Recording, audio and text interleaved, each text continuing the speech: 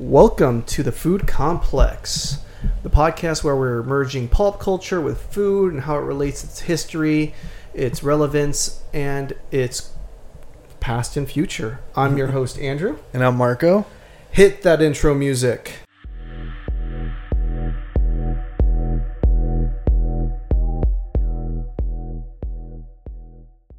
Welcome to this week's episode of Food Complex. Checking in, it's pretty hot right now. How are you feeling? I'm a little buzzed. A little buzzed. Andrew made me a espresso martini, which was delicious, and he actually included Vietnamese Thai. No, Vietnamese iced coffee. Vietnamese iced coffee. What did I say? I think you're thinking Thai tea as well. Thai tea, because that's another cocktail that's going to be on the roadmap. Vietnamese iced coffee, espresso martini, and it got me good, boys and girls. Yeah, it was delicious. It was delicious, and he added a little bit of salt, a little bit of taste. I refuse to join that trend of adding Parmesan cheese into espresso martinis. Have you tried that yet? No, I've not. I told you I refuse. I have some. We should try it. Maybe after this. Maybe I'm considering it now, just because you haven't. But I actually don't know how old my Parmesan cheese is, so we'll put a pin in that. Okay, we'll put a pin on that. Well, last week we learned about lasagna. Yeah, that was a good episode. It was long. It was a lot of research. A lot of research, dude. These things. But I hope everyone who listened learned something. I hope so. I mean, I'm hoping we got some new listeners and some returning listeners. Mm-hmm. What is this week's episode? It's Banh Mi. Banh Mi. Yeah. That's your topic, right? That is my topic. But before we jump into that, I do want to ask you, what did you enjoy eating this week? Ooh, good question. Or drinking. Let's see. What did I eat? Last night I had a fish and chips. That was good? It was good. It was okay. It was okay. It was okay. Fish and chips is interesting, and I would love to do an episode on it one day. But the idea of like frying this entire like white fish in this batter, and then serving it with like two different sauces. Wait, hold up. Two different sauces. I mean, they had like tartar sauce, and they had the other one? Some. It was the shrimp. What do they do with shrimp? Oh, cocktails? Cocktail sauce. Oh, ain't no way you dipping that in cocktail sauce. It's either tartar and then I was dipping malt vinegar. I was dipping me chips in the was that? Oh, bro, you and your trainers. You and your trainers going mad mental over there. I was putting my chips in the cocktail sauce, but it's funny because they run out of ketchup. Well, that's the thing. There was no ketchup. They didn't give me any ketchup. Oh, that's fucked up. But what's interesting is fish and chips only good? Obviously, the fish has to be good, whatever. But like, is it more reliant on the sauces than we think? Right? Because what am I eating? Just like fried fish? Why is that interesting? Because it's fried. Yeah, but it's delicious. I mean, it's delicious. I mean, what I had last night was delicious. To be fair, I'm just being contrarian. I really do love fish and chips. I love the tartar sauce. That's why I really... Yes. Well, that's what I'm saying. So it's a vehicle to get the tartar sauce in my mouth. That's what I'm saying. Without looking like a psychopath. Is that the reason why we love fish and chips? I don't know. Why don't you tell me when you research a future episode, Marco? Don't put me in the spot like that. I mean, it was good. It was delicious. The fish and chips that I had last night was delicious. But it made me think, like, why am I eating this big-ass fish? Question. What kind of fries? It was thin cut. Thin cut, like regular fries. Like steakhouse fries or like thin and crispy? Isn't steak cut like the wedges? No, those are potato wedges. Steak ones are like a little thicker. No, it was the thin ones. It was like McDonald's fries. Oh, that's perfect. Although, to be a purist, I think they should be steakhouse. Yeah, but I agree. But I'm a big fan of the thin ones. Yeah, of course. So good.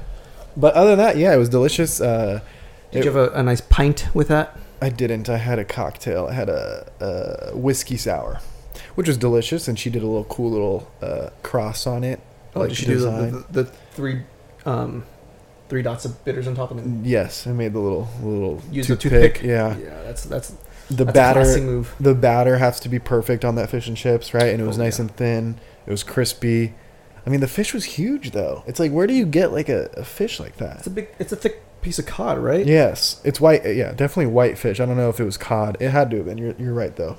It has to be. No, if it's I swear to God, if it's any other fish, that's not fish and chips. You should murder that place. You burn that I wonder place if down. you could do a fish and chips with like salmon or like bass or something. Marco is just kidding. He doesn't mean any of that. That is. I mean, an I'm gonna abomination. figure it out in the future when we research it. But like, you can't. Like, why are you don't think you can? That just sounds disgusting. Why? Because Sarah had bass last night, striped bass, and it like the That's a whitefish. Yes, but the taste of it is completely different than what I was eating. Right? Yeah, but I think it's because whitefish is more mild Okay. than say like a salmon tuna or a tuna. salmon. Makes sense. I think those things are like more fatty. Okay. And I may be speaking on my ass out of here, but this is just what, from my experience, I think it's just not as.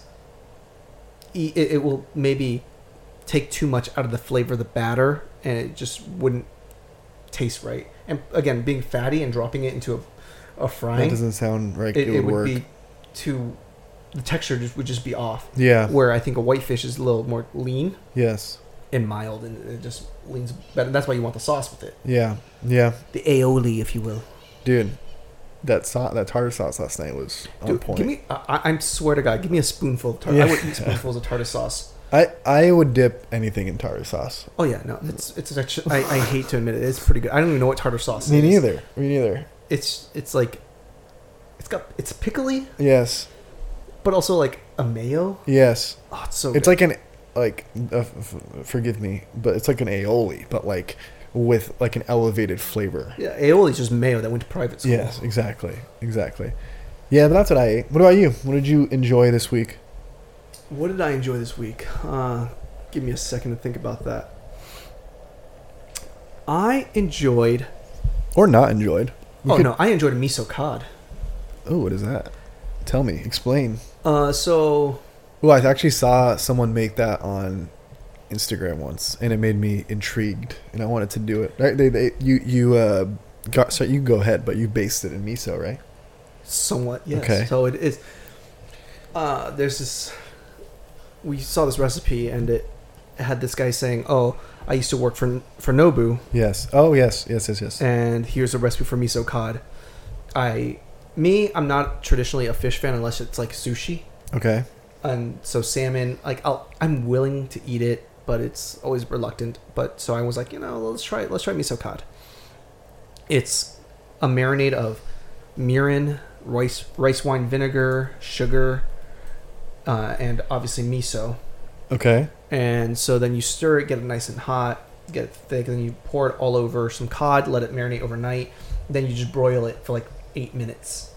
That's it? You just broil it? Yeah, you cook it. I think you cook it for like 3 to 5 Okay. minutes, broil it for like 3 minutes. Okay. And, oh boy, the flavor is so yeah, I good. bet. With rice and garlic, like a spicy garlic, string beans. And cod is like the perfect fish for that. It is I kind of want to try it with salmon Yeah. to see how it contrasts. Oh wow, look at us both picking fish dishes. Actually. Yeah. Well, because cod, I think, in comparison to salmon, like you said before, when you were complaining that I would put salmon as my fish and chips, That's disgusting. is strong, like a stronger flavor. Yeah, it's a stronger fishy flavor. Versus cod is like pretty bland, for lack of a better term. Oh yeah, no, I think there's like But with the miso, you can do whatever you want with it. Yeah, with the miso, it must have been so it was delicious. so good. Oh, It was man. so easy. I was surprised by how easy it was, and having it with that rice. Like I've never finished fish faster. Ooh. It was like so good. Do you leave the skin on? Is there skin on cod? The- No, right? No, when I went to the back of the grocery store and just asked the guy for like a pound of miso, Yeah. excuse me, a pound of cod, and he just gave it to me, and it was skinless. Yeah. I've been dabbling in trying to eat the skin more of fish that I cook. Mm-hmm. But it's very hard to crisp it to like the exact That's what I temperature. hear. Yeah. Have you tried Jesus. Have you tried just removing the skin on its own and then like trying to just put it in the oven, like just through salt and pepper, almost like a like crackling? I've never thought of that. Yeah, Smart. It becomes like whatever fish. And it then is, like but lay it on top, like Yeah. cool little presentation. Ooh. Like, it'd be like if it's salmon, just salt, pepper, throw it in the oven, get it crispy, and then crunch it. Just put it on top of the salmon. No, I'm gonna try that. That's a good add a idea. little texture. That's a great idea actually, because I would do the typical like hot oil, hot pan, I feel and then it like gets too soggy. It gets soggy, and like you also like to do it correctly. From the videos I've seen, you have to like put your hand in it on top of it. Yeah, no, I'm scared. And like my hand is on fire, burning. Like little oil droplets are burning me, but like I'm still holding it down. Try parchment paper on top. If you want to try that method, parchment paper and throw a spatula on top. That way, it weighs it down a little bit. Nah, I'm a chef. I'm gonna do it with my hands. Battle scars. Yeah, I want the scars. I like to feel the burn. Feel the burn. Yeah, Oh. yeah. So today, you've researched Banh Mi.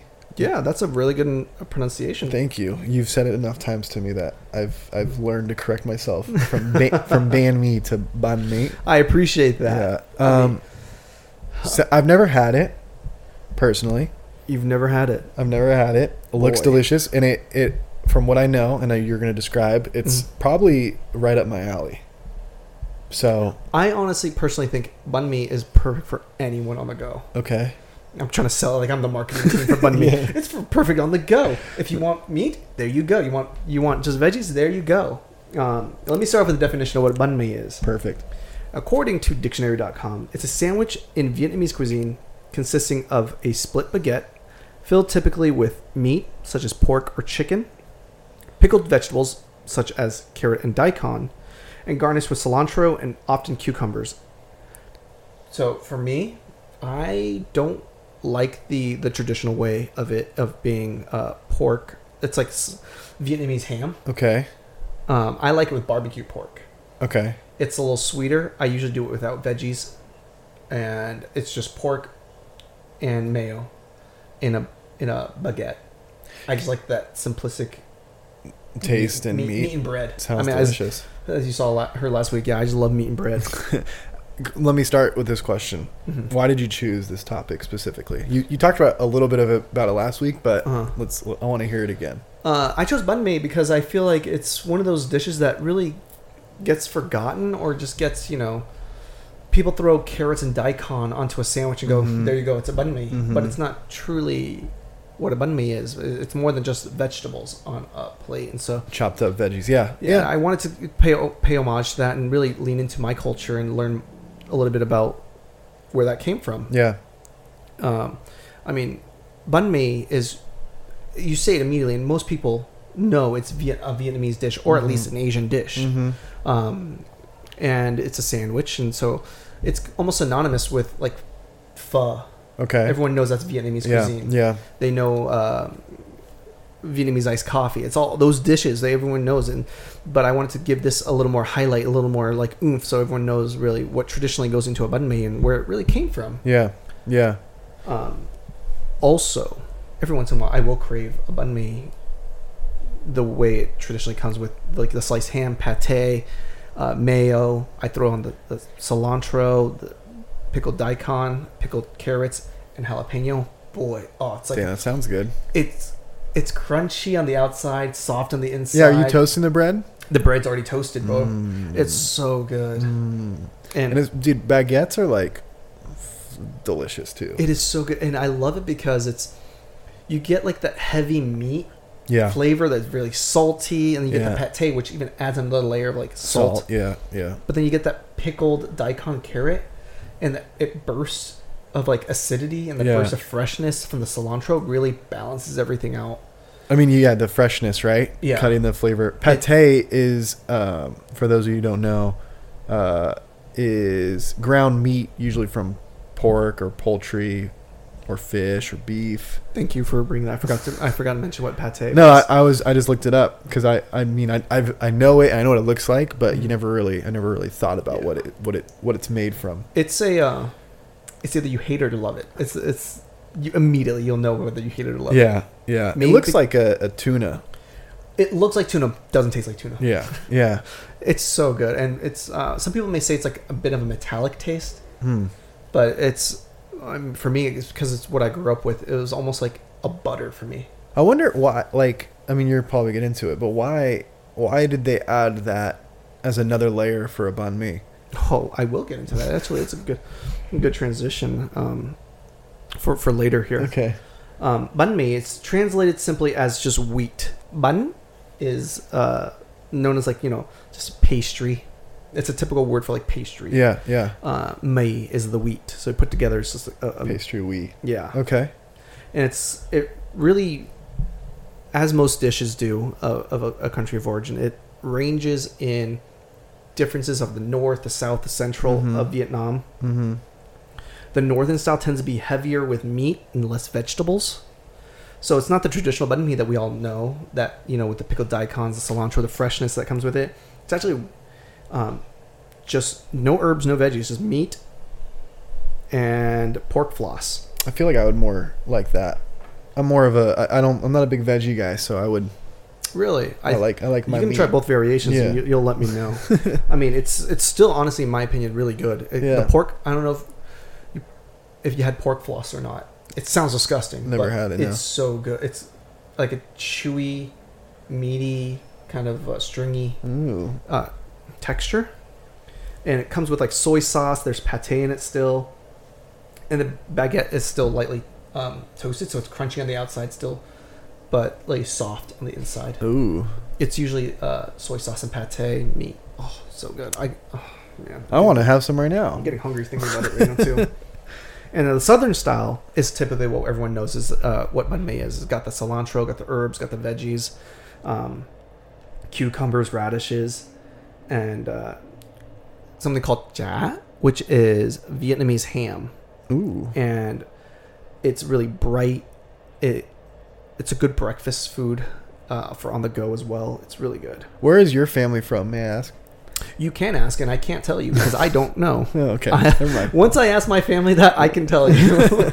But I really don't know which, unfortunately, I don't know which regions my family comes from. It's interesting, like, same with lasagna, how the same country, right? I mean, even in America, like the different variations of one dish. And I think you mentioned it last week, it just becomes a question of, like, availability of products. Yes. Because the North doesn't really have the vegetation for that, and the herbs aren't just there. In the South they had that, and so banh mi, it's quick and affordable meal, honestly. Like I had told you, it's when I traditionally for me, you go to like Garden Grove, Westminster, it's buy 2 banh mi for 1. Damn. It's buy 2 get 1 free. It's quick, it's easy, it's affordable. Yeah, like you said, it's on the go. I wonder if it serves that purpose in Vietnam. Yes, it does. It does? Oh, it does.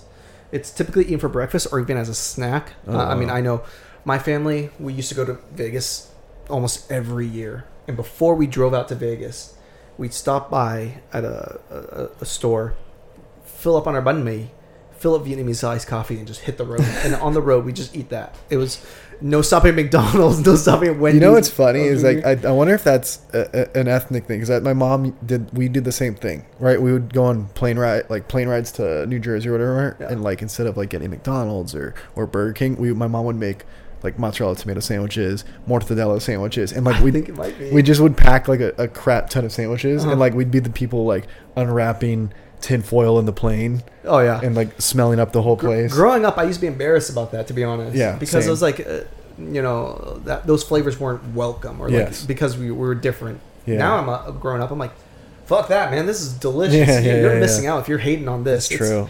It's something I've grown to like really appreciate. That's awesome. Yeah. It's really also, like, if you think about it, I would pay 2 for 1 sandwiches. I don't need to pay McDonald's $6 for a measly old sandwich. This one will sustain me for a while. It's true. And it's sort of healthier.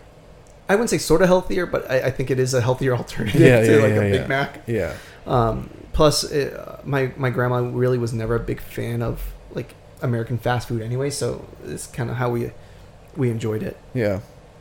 That's interesting that she wasn't. You know why she wasn't? No, I feel like a lot of she doesn't like the salty. It's too salty. American food is too salty for her. Yes, of course. But I feel like a lot of like immigrants or like my dad, for example, always tells me that like when he came from Italy, he was super into like Chef Boyardee, like out of the can. He would eat that? Yeah.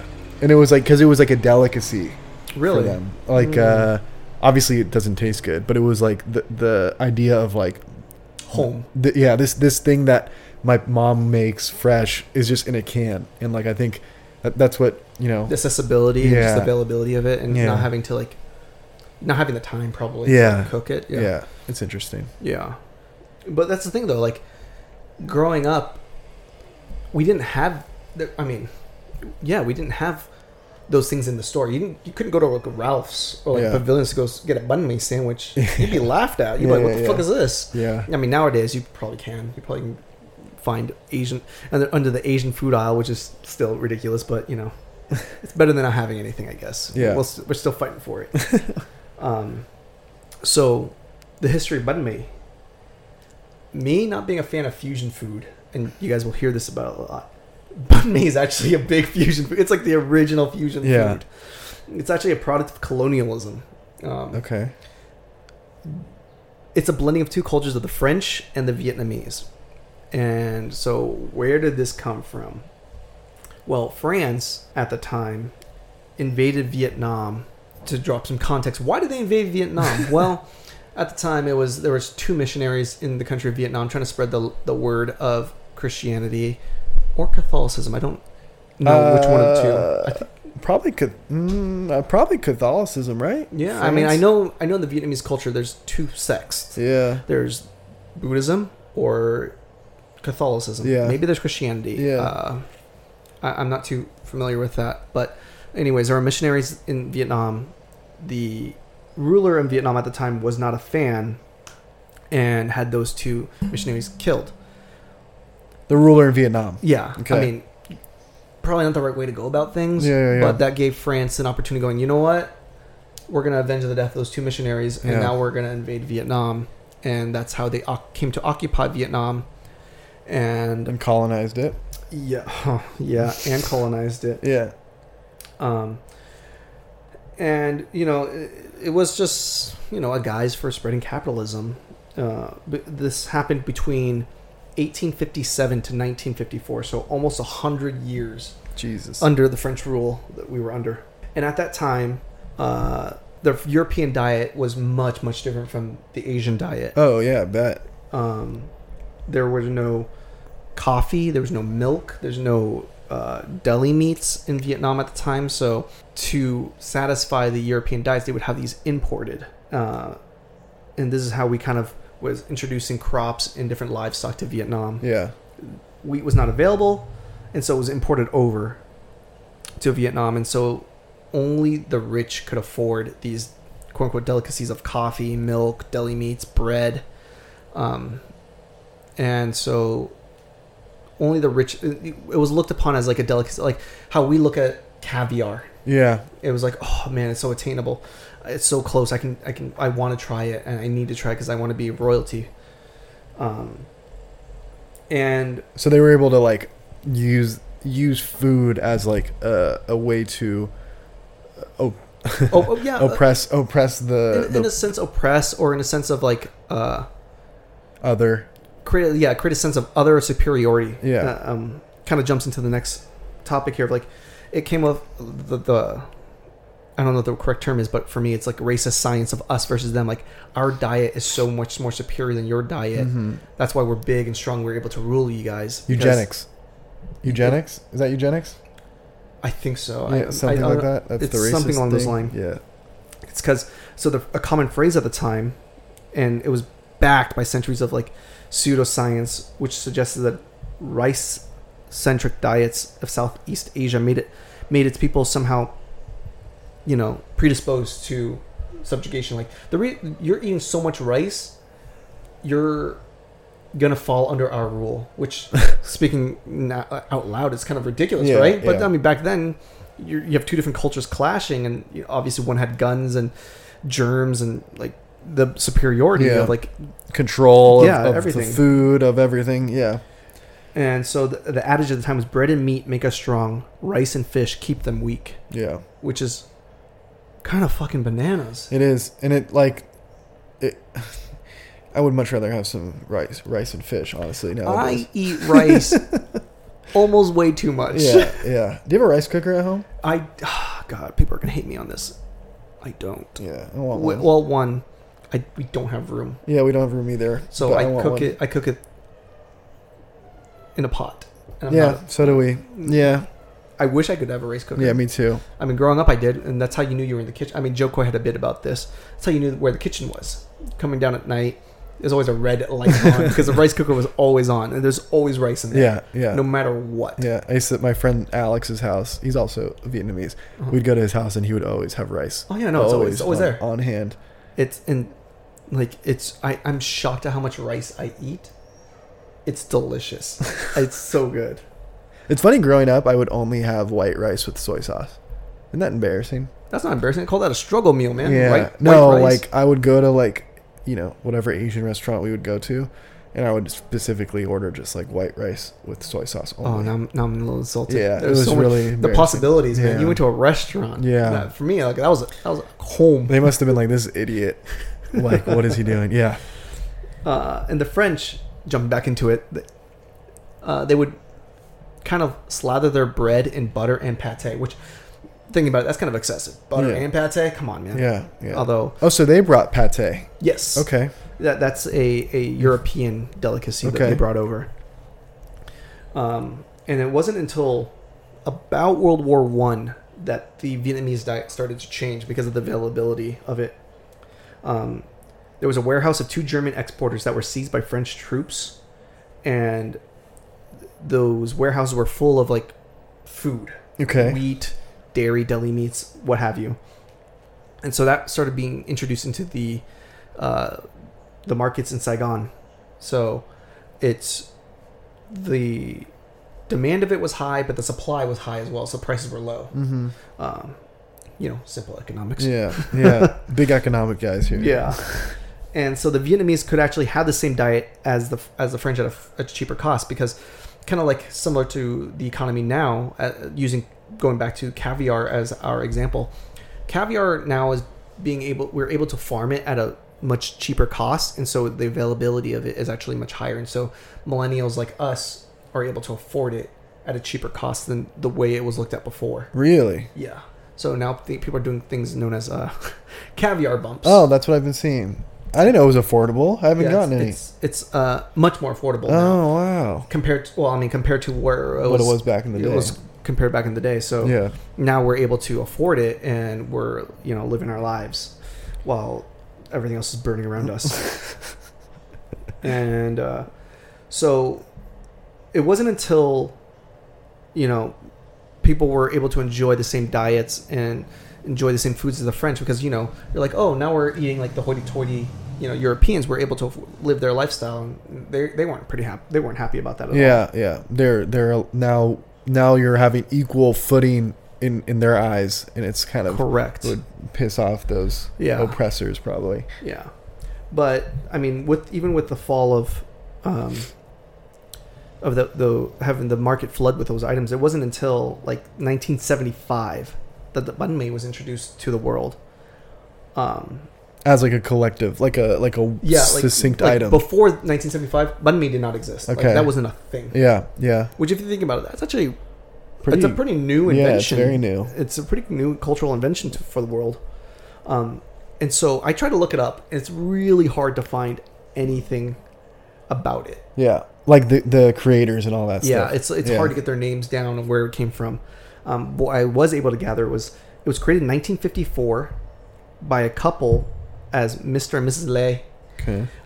I don't have their first names. just the last names. They just have their last name, and it's annoying because Lay is a very common Vietnamese last name. Yeah, must be. Wow.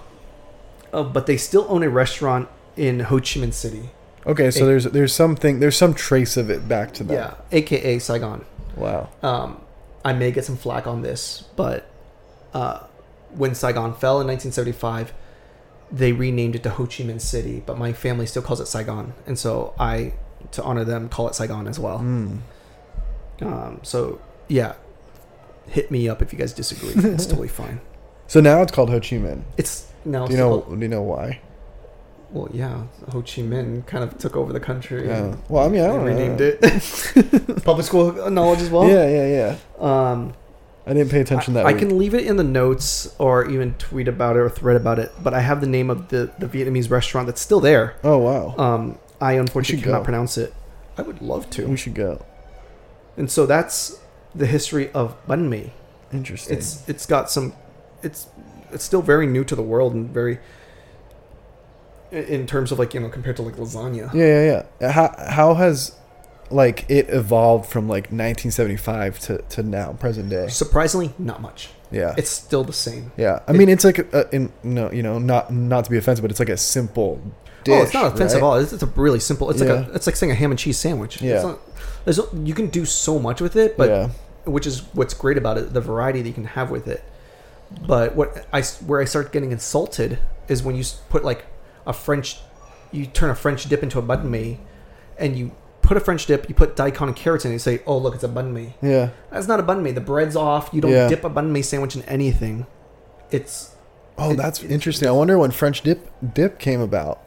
That probably in other parts. I think it came out in L.A. Yeah. Philippe's. Maybe Kohl's. Is that be serious? Oh, yeah, no. Oh, wow. I think those two came from I think that French dip is an L.A. sandwich. Oh, wow. I didn't know that. I may be wrong. Maybe we can dive into it. But banh mi is, it's a sandwich that doesn't need to be dipped. It doesn't need to have cheese in it. It doesn't need to have, a Philly cheesesteak in it. You can hear the passion coming out of me right now. Well, because it's funny, I'm smiling because I was like thinking like, oh man, cheese added to it would be really good. Man, what's with you and cheese? Stop adding cheese to everything. Sounds good to me. But you're right. Yeah, it would ruin the integrity of the banh mi. Yeah, I mean, you could say banh mi inspired. The thing is, like, stop putting daikon and carrots in it and saying it's a banh mi sandwich. It's not. Yeah. Are they pickled? Did you say that already? Yeah, they're pickled. It adds a nice. It cuts the saltiness and richness of the meats inside. Yeah. Some fun facts here. In 2011, the Oxford Dictionary, and in 2014, separately, the American Heritage Dictionary, both coined the term banh mi as official words in the English-speaking language. Ooh. So it's like almost 10 years now. So how the heck did we order it before that? I mean, it's still a word. It's not, but now it's being officially recognized in the dictionary, which is cool. I really appreciate that. Yeah. It's also like symbolic of the end of colonialism for Vietnam. Because it wasn't until the French left that we had this sandwich created. It's cool that it's being, recognized together as with pho and café soda, aka Vietnamese iced coffee. It's now something I want to talk about with you is the culture. Like, again, I've already been ranting about this, but like when other folks outside the culture capitalize on a dish like this, but when it's not respecting the history and not respecting its origins and charging people something ridiculous amount because it's not true for what it is. And what I mean by that is, in my growing up, Garden Grove, I was always nervous when I was eating banh mi outside because I was always scared, just because I was being made fun of because it wasn't a typical sandwich that people would have. And I would always like, oh, I'm just having a sandwich, not calling it banh mi. And it's a cheap dish. It's not very expensive. Mm-hmm. But when I get, people who aren't Vietnamese who create a sandwich, I'm not saying you can't create a banh mi sandwich and not be Vietnamese. You can definitely do that. Yeah. But when you're starting to capitalize that and start charging like ridiculous amounts $20 and not having, respect for the culture, having like a ribeye inside the sandwich and charging $12, $20 for a sandwich that's banh mi. And it's like a tiny portion. It's disrespectful. Yeah. It really. I mean, you're not understanding what a true banh mi sandwich is, and you're just profiting off of my culture and not really, paying any respect to it. Mm-hmm. I mean, it's a double-edged sword because I do appreciate having banh mi at different places and more readily available. Yeah. But when it's the ingredients aren't respected or even treated fully. Like, I recently had a banh mi sandwich like a few months ago, and I was charged $16 for it, and it came with a dip. And I was like, "What's this?" And he goes, "Oh, it's like you dip your banh mi sandwich into it." I'm like, "Dog, that's not a banh mi sandwich," and it's $16. I appreciate there was herbs. I appreciate that was like fresh. The meat wasn't seasoned. Jesus, it was very wow, flavorless. Wow. I'm gonna step off my soapbox now. I'm gonna let you talk. I think that's it's a important discussion to have, right? Because you're having different cultures, different people capitalizing off of like others' cultures. Yeah, right? The cultural appropriation of it is which like you said, like no, we don't have an issue with, no one has an issue with that. You could create a dish, inspired dish, or even the exact same dish, but stick to the roots. Or if, like you said, if you're going to give you that dish with dip, don't call it a banh mi. Banh mi, call it something else and say inspired by, Yes, give homage to correct. And the culture that you're taking it from. That's where I get really peeved with, because I'm like, it shouldn't cost like a double digits for one. Well, that's and that's like a whole other discussion about like pricing. Is like why are we paying this much for a dish that is just meat and bread and obviously veggies? But is the price based off of like, oh, it's Vietnamese, man, it's like different, ethnic, it's ethnic, special, right? Yeah. It's special. Or is it like are you giving me a $40 steak in my banh mi sandwich? Which you shouldn't. Banh mi should not cost $40. Yeah. You shouldn't have a $40 steak. That's the thing. So, let us know what you guys think in our threads, in our Instagram DMs, our email here. Other examples of it too. I would love to learn other examples that people have seen where this is happening or has happened. One. Yeah, I would love to see that. I mean, right. And again, we're not criticizing people who are making these dishes. It's no. It's up. I appreciate having it out there, but also like understand what you're doing. Yeah, I mean, they should listen to this podcast. Of course. Share with your friends. Share with your chefs. Yeah. Like learn the background of a dish that you are inspired by or want to recreate, and then appreciate that culture and appreciate the actual effort that it takes to make that dish. Correct. Not that it's hard to make banh mi. I think I'm seeing this cultural appropriation, if you will, and pricing with tacos, but most of it's coming from. Oh my god, you just like blew my mind. Yeah. Why are they so expensive? It's so tiny. And they're not like, it's like not even. This is where like the $40 steaks come in. They get cut in there, and it's like you're not developing any flavor. No. Yeah. We can get to another topic here. Thank you so much for thanks for listening, explaining this delicious dish to me. I can't wait to have some. Oh, I know. You brought me some. I did. We're gonna try some off camera. We'll put that on our pod here. We're gonna put it on our Instagram. It'll be our first vid. Oh, that'd be fun. Yeah, there we go. Yeah. But thanks, Andrew, for banh mi. Anything else you want to add? A quick summation of banh mi. Yeah, for me, banh mi is, a blending of two cultures, French and Vietnamese. It came from, colonialism. It's a good and bad thing, as you can see, where we're combining the flavors.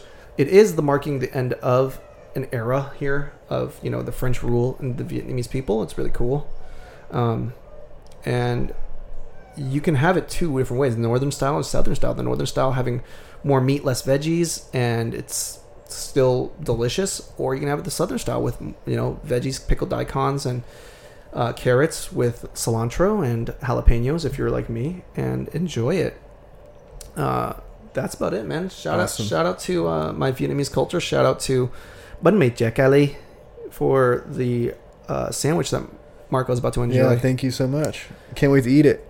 Yeah, and as usual, guys, stay hungry.